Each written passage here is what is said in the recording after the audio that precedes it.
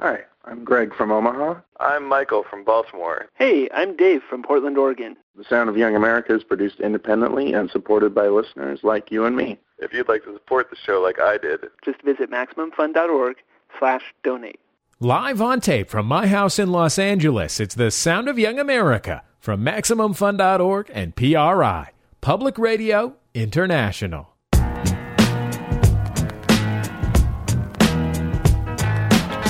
It's The Sound of Young America. I'm Jesse Thorne. My guest on the program is the journalist Jon Ronson. He's made a career of tracking down wingnuts and extremists and people on the fringes of all sorts of societies.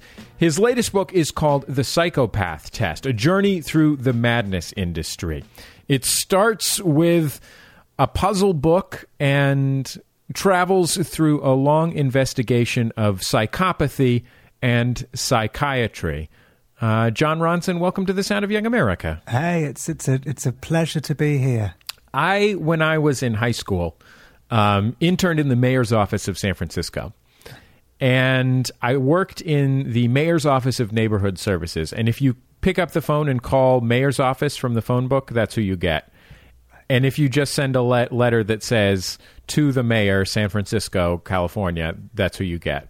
Right. And it was my job to respond to some of the less coherent letters that were received.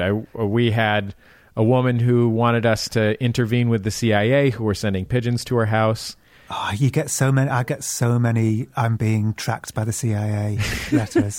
So many. It's kind of weird. I mean, I want to say to them, well, in England, it's MI5. You know, the MI5 are in a transit van at the bottom of my drive monitoring me. Can you investigate? I want to say to them, they don't have the staff. They lack the sheer manpower. Yeah. We used to get a monthly newsletter from a gentleman named James Bond Zero of the Hardware Secret Service. Right. And we could never figure out what it was supposed to be. It would come to us, this was in the late 1990s, so it would come to us looking like it had come out of Broderbund print shop. And it was sort of laid out like a company newsletter. And often there would be articles that would start with words and then just devolve into letters. You know, the thing that's so interesting about this, for me, I began to realize over time, is that when people's brains go wrong, they go wrong in sort of eerily similar ways. So there's like so many people who share the same delusion that the CIA are after them or that MI5 is after them. It's weird, isn't it, that people who never meet each other just share this delusion about themselves. The story of your book starts with you hearing about something not too far from this and deciding, as the chronicler of the bizarre and extreme that you are, to pull on the string. Yeah. I was contacted by a neurologist who said, I get a lot of emails and saying, "Will you tell this story? Will you investigate this?" And I tend not to. But there was something about this particular email. She said that she was a neurologist and she got sent a mysterious package through the mail, and it was an incredibly expensive puzzle book, but with no indication as to what the puzzle was, how to solve the puzzle, who had written it, why she'd been chosen. And what she'd discovered was that academics all over the world had been sent this book, and they all kind of met on the internet to try and work out, well, why had they been chosen? Had they all been to the same conference together or something? And what did it mean? It was as if these puzzles, it was as if the solution was just out of reach, but they couldn't do it. And then eventually one of them said, well, maybe we're too brilliant and academic to solve this evidently brilliant puzzle. Let's bring in somebody more brutish, like a journalist. And so they called me. As a journalist, you got this piece of information, this incredibly sort of baroquely complicated puzzle book that involves some pages with information, some pages without, some pages cut out. So it's printed in a beautiful and expensive manner. And because you're a journalist, you had a specific response to it, which is that you wanted to take this piece of information that you had and build it into a story, into a narrative. Yeah. What I discovered was that I discovered through looking through Swedish libraries. I should explain that these books, all we knew was that the book had come from Sweden, from Gothenburg.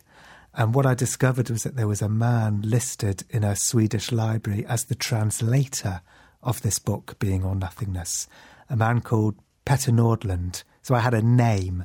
So I flew to Gothenburg to meet this guy. You're in the unique position to be able to buy an airplane ticket on the basis of that amount of information. Yeah, I'm lucky. I mean, this is just because they turned one of my books into a movie, The Men Who Stare at Goats, which just kind of gave me the freedom to be able to follow my nose in these kind of crazy adventures. Yeah, thank God, because it kind of gave me a bit of money. So you flew to Sweden and met this guy. You did a sort of Mike Douglas 60 Minutes maneuver on him and just showed up at his door. Yeah, which obviously made me feel anxious. But then again, everything makes me feel quite anxious.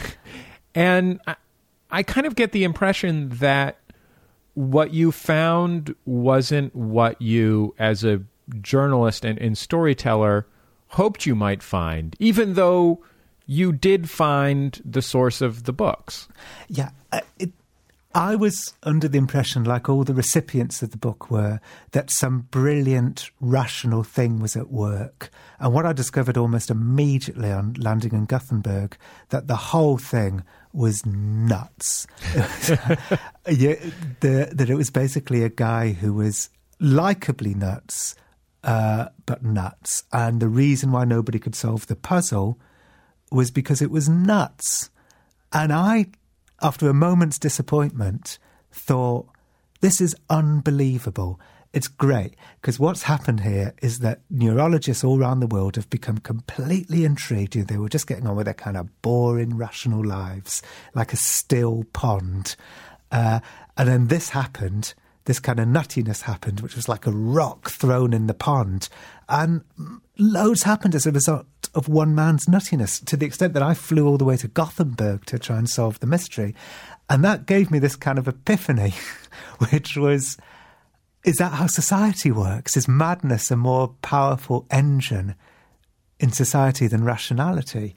And then I started remembering this kind of conspiracy theory by eminent psychologists that there's a type of madness that really makes society go round, and it's psychopathy, that psychopaths rule the world because their brain anomaly propels them, to be ruthless and successful, and that it's actually the brain anomaly that filters down and affects all of us. So I started to think, well, can I write a book about the possibility that madness rules the world? And you decided to pursue this by going first to that most natural of sources, the British Church of Scientology. Yeah, well, I thought if I was going to write a book about the possibility that madness rules the world, I needed to look at the possibility that psychiatry couldn't be trusted. And that's how I ended up meeting the Scientologists. The Scientologists run this entire outfit called the Citizens Commission or Committee. Commission on Human Rights, which is, they have this museum here in Los Angeles called Psychiatry and Industry of Death, if I remember correctly. You remember correctly. So they introduce you to a guy who they consider to be the perfect example of psychiatry gone mad. And some people may have heard your piece about this on This American Life, but tell me a little bit about what it was like to meet this guy, Tony, in the criminal loony bin. Yeah, in a place called Broadmoor, which is a very, very notorious, it used to be called an asylum for the criminally insane, and now it's called a high security mental hospital. This is the place where Joker, Batman's enemy, lives. Yeah. Oh, really? Literally. No, not in the narrative, but Okay. This is that kind of place. Yeah, they send the serial killers and the sex murderers and Britain's most famous, the Stockwell Strangler, the Moors murderers, who are really Britain's most appalling killers of the last 100 years. They ended up there. So a really scary place. And they said that there was this guy called Tony who had, all he'd done was beaten somebody up, which by Broadmoor terms is, it's very slight, when he was 17. And he was awaiting trial, and he decided, on the advice of his fellow inmates in a prison, to fake madness. They said, fake madness, you're looking at 5 to 7 years in prison, but if you fake madness, you'll get sent to some cushy hospital, nurses will bring you pizza, you'll have a PlayStation, it'll be great. So he faked madness way too well and ended up at Broadmoor and took one look at the place and said, I'm not mad. Because Broadmoor is a soul-destroying place. The minute you go there, it's just the world's most depressing place. You found this guy to be quite charming and for the most part, quite convincing. Yeah, well, it was extraordinary. So Brian, the Scientologist, took me to the wellness centre inside Broadmoor, which was behind, a zillion fences, which is where people were meeting their loved ones. It was on a Sunday, and all the patients kind of came in, and they were all wearing sweatpants, and they were overweight, and they were sad-eyed and docile. Brian, actually, the Scientologist, whispered to me, they're medicated. Which actually made me realise, just how strongly the Scientologists felt about things like medication. To Brian, that was a kind of scandal that these people were medicated. Of course, to me, I was thinking that's, probably a good idea. A lot of them were real murdery before they were medicated. Right. And anyway, then Tony turned up, and he looked nothing like the others. The others all looked, either fat or incredibly eccentric, looking like they thought they were Jesus. Tony turned up in a pinstripe suit, looking like somebody from The Apprentice, and walked towards me with his arm outstretched. This was like the kind of, outfit of a man who wanted to prove to everybody that he was really sane. And of course, I'm thinking, well, does this prove that he is sane, or does it prove that he's entirely nuts? You learned when you talked to this guy's, the people who were treating this guy, that as you sort of incredulously stated to them, they agreed that he had faked mental illness to get into the hospital. Yeah. But what they told you was that was typical behavior for a psychopath. Yeah, this was the thing. They accepted, after a little while, it took him a couple of years to convince them that he really had faked madness. And they eventually accepted that. But once he was there, they said, well, you're a psychopath. And in fact, faking madness to get out of a prison sentence is exactly the kind of conning and manipulative act of a psychopath. And wearing a pinstripe suit to meet a journalist is, again, a typically grandiose and superficially charming act of a psychopath. So everything that seemed most sane about Tony was actually evidence in this new theory that he was a psychopath. We've got more with Jon Ronson after a break. He's the author of The Psychopath Test, A Journey Through the Madness Industry. It's The Sound of Young America from MaximumFun.org and PRI. Public Radio International. The Sound of Young America is supported in part by Ask Metafilter. Thousands of life's little questions answered. Online at ask.metafilter.com.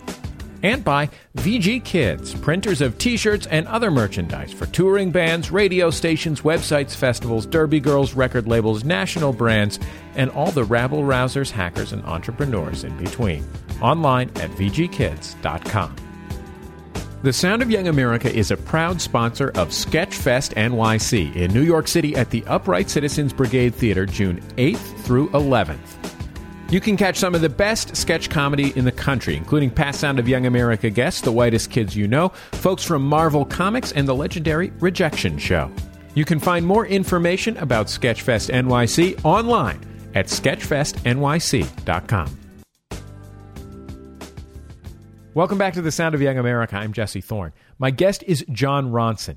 His new book about people with no capacity for empathy is called The Psychopath Test, A Journey Through the Madness Industry. This lack of empathy is something that cannot be is very difficult to directly observe. There's ways that you can get evidence of it by hooking people up to an fMRI and showing them something horrifying and seeing if their brain lights up in a certain way. But it's very difficult for a psychiatrist to just say to someone, do you lack empathy completely, and have them say, yes, of course I do. Because, among other things, they might be cunning enough to know that that would label them a psychopath.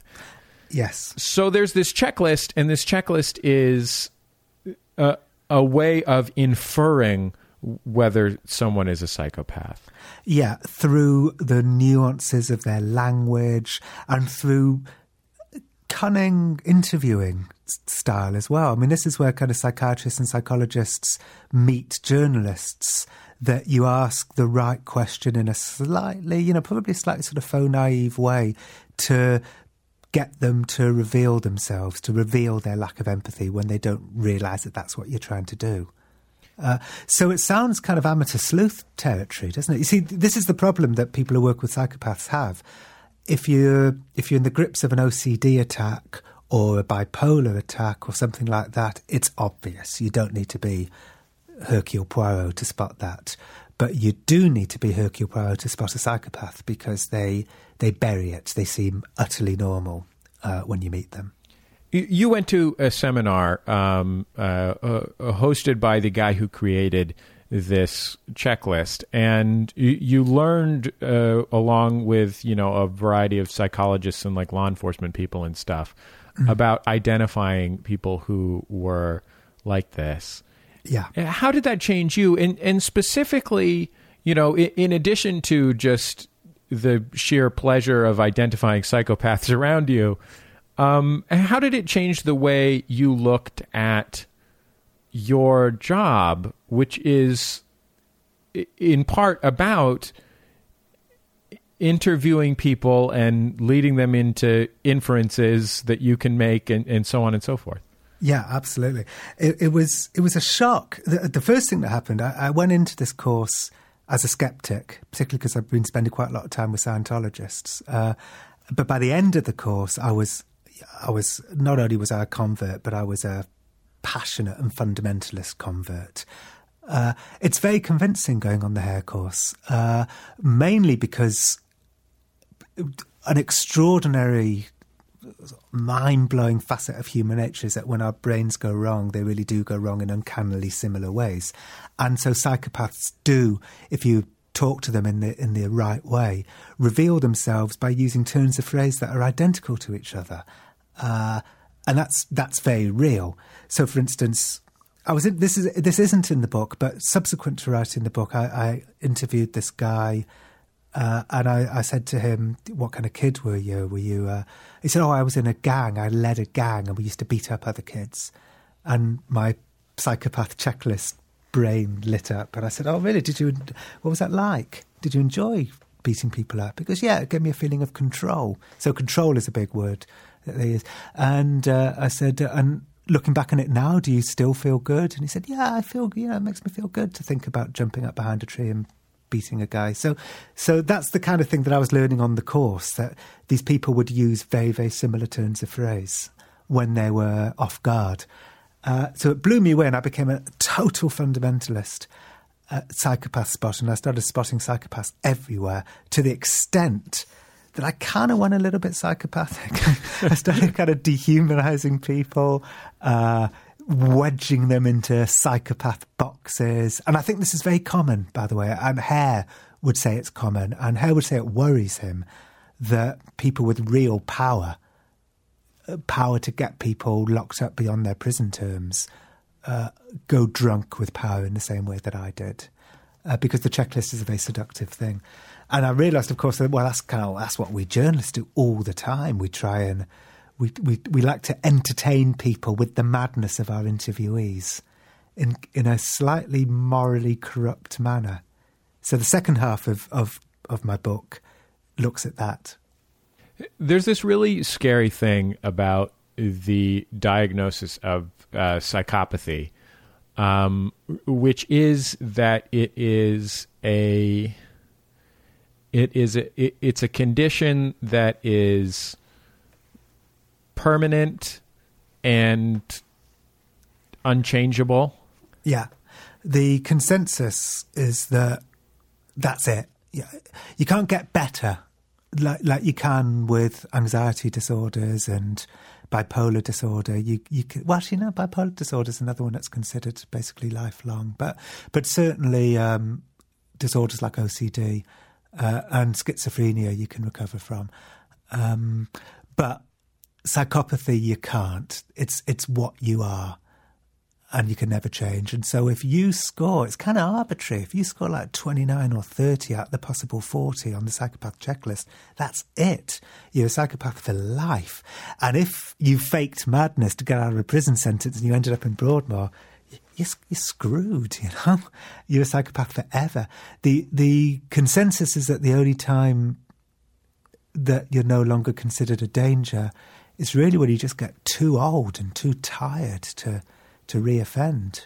And it's a very scary thing because, in part, this is a diagnosis that suggests. For one thing, it's scary because we are forced to dehumanize someone who for their ability to dehumanize others.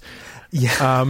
It's scary because it's lifelong and we can't change it. It's scary because its symptoms are exactly the symptoms of someone who doesn't have it and wants to convince us that they don't have it.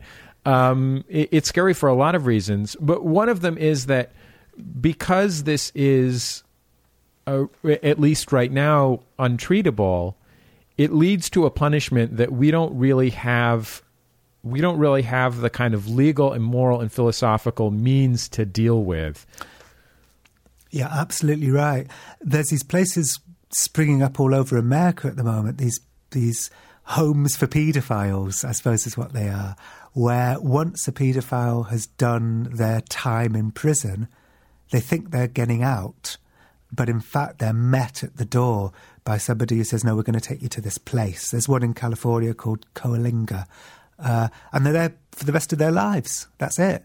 Because they've scored high, quite often in absentia, on the psychopath checklist. And Robert Hare said to me that the people who administer these tests, who actually send these paedophiles to these places where they'll never get out of, he says, when I'm trying to teach them how to administer the checklist, they're picking their nails and they're doodling and these are people who are deciding who will never, ever be released. It's very Orwellian, and it's really happening.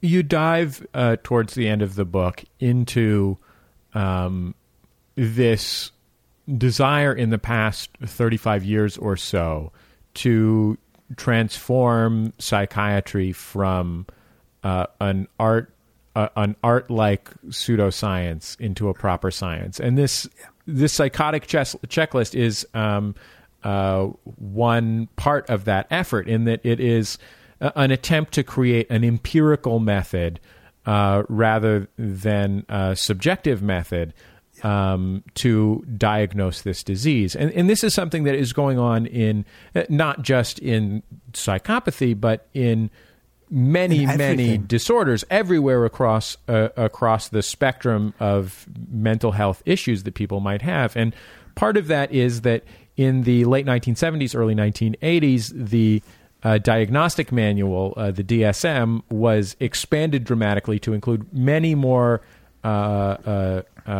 conditions than it had before. In part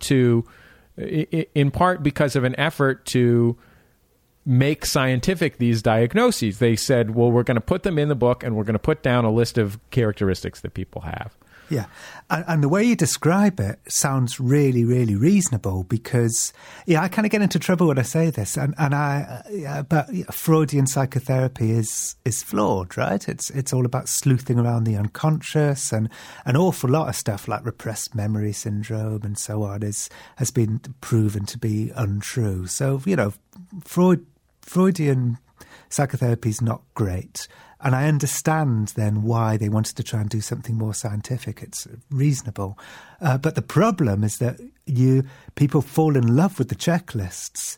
And the worst thing that's going on, of course, is childhood bipolar disorder, where 3-year-old kids are getting labelled and medicated as bipolar because they have temper tantrums, and that looks like an item on the bipolar checklist. So it's open to terrible abuse. I think it's fair to say that both you and I are members of the media.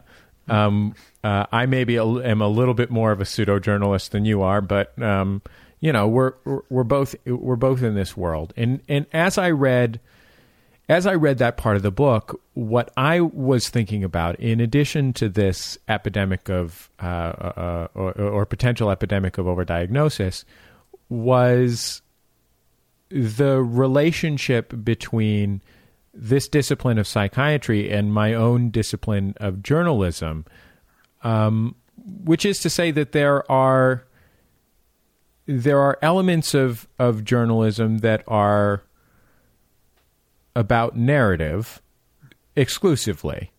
And, I think something really frivolous on This American Life might be a good example of that, something that is about an entertaining real-life story. There are elements of journalism, but that is one extreme, and most of them live in this liminal area that is between telling us a story because we like to hear stories and explaining to us something important.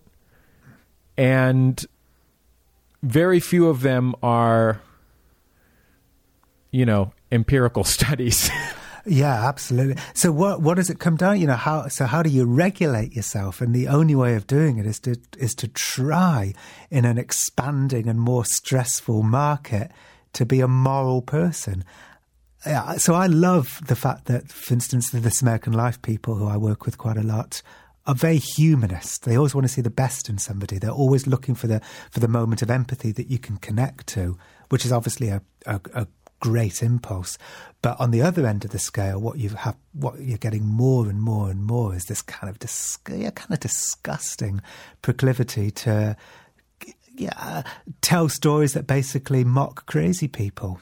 And it's happening in mainstream television and magazines in America and Britain. The biggest show in Britain at the moment is, by far the biggest show, is called, reality show is called My Big Fat Gypsy Wedding, where every week they make fun of gypsies. I think you guys are going to get it quite soon in America. It's basically, let's mock gypsies for being vulgar. And it's getting 6, 7, 8 million viewers in Britain every week. Wow. Yeah. And it's a corrosion of morality. I've noticed it happening actually with things like The Apprentice. Series 1 of The Apprentice, I thought, was certainly The British Apprentice, was a very incisive look at capitalism. Series 5 of The Apprentice is just fragile narcissists falling apart in suits. Yes, yeah. It just shows, how terrible factual programming is getting. Well, John, I really appreciate you taking the time to be on The Sound of Young America. Yeah, I really enjoyed it a lot. Thank you. Jon Ronson's book, which is a real blast, despite despite moments of very dark tone in that conversation, is called The Psychopath Test, A Journey Through the Madness Industry. That's our time for another Sound of Young America program. I have been your host, Jesse Thorne. The show is produced by Speaking Into Microphones. Our producer, Julia Smith. Our editor, Nick White in Chicago. Special thanks to Paul Ruest, who engineered our interview with Jon Ronson at the Argo Studio in New York City. If you have thoughts about the show, you can always email me, Jesse, Jesse, at MaximumFun.org. If you want to download this show or any of our past interviews, you can do it for free at MaximumFun.org or in iTunes. Just search for The Sound of Young America. While you're at MaximumFun.org, I encourage you to check out all of our other programs, like the comedy advice show, My Brother, and Me, the comedy judge program, Judge John Hodgman, and my own comedy talk show, Jordan Jesse Go. They're all at MaximumFun.org, and they're all absolutely free. That's about it for us this time. See you next week on The Sound of Young America. Production of The Sound of Young America is supported in part by Ask Metafilter. Thousands of life's little questions answered. Online at ask.metafilter.com.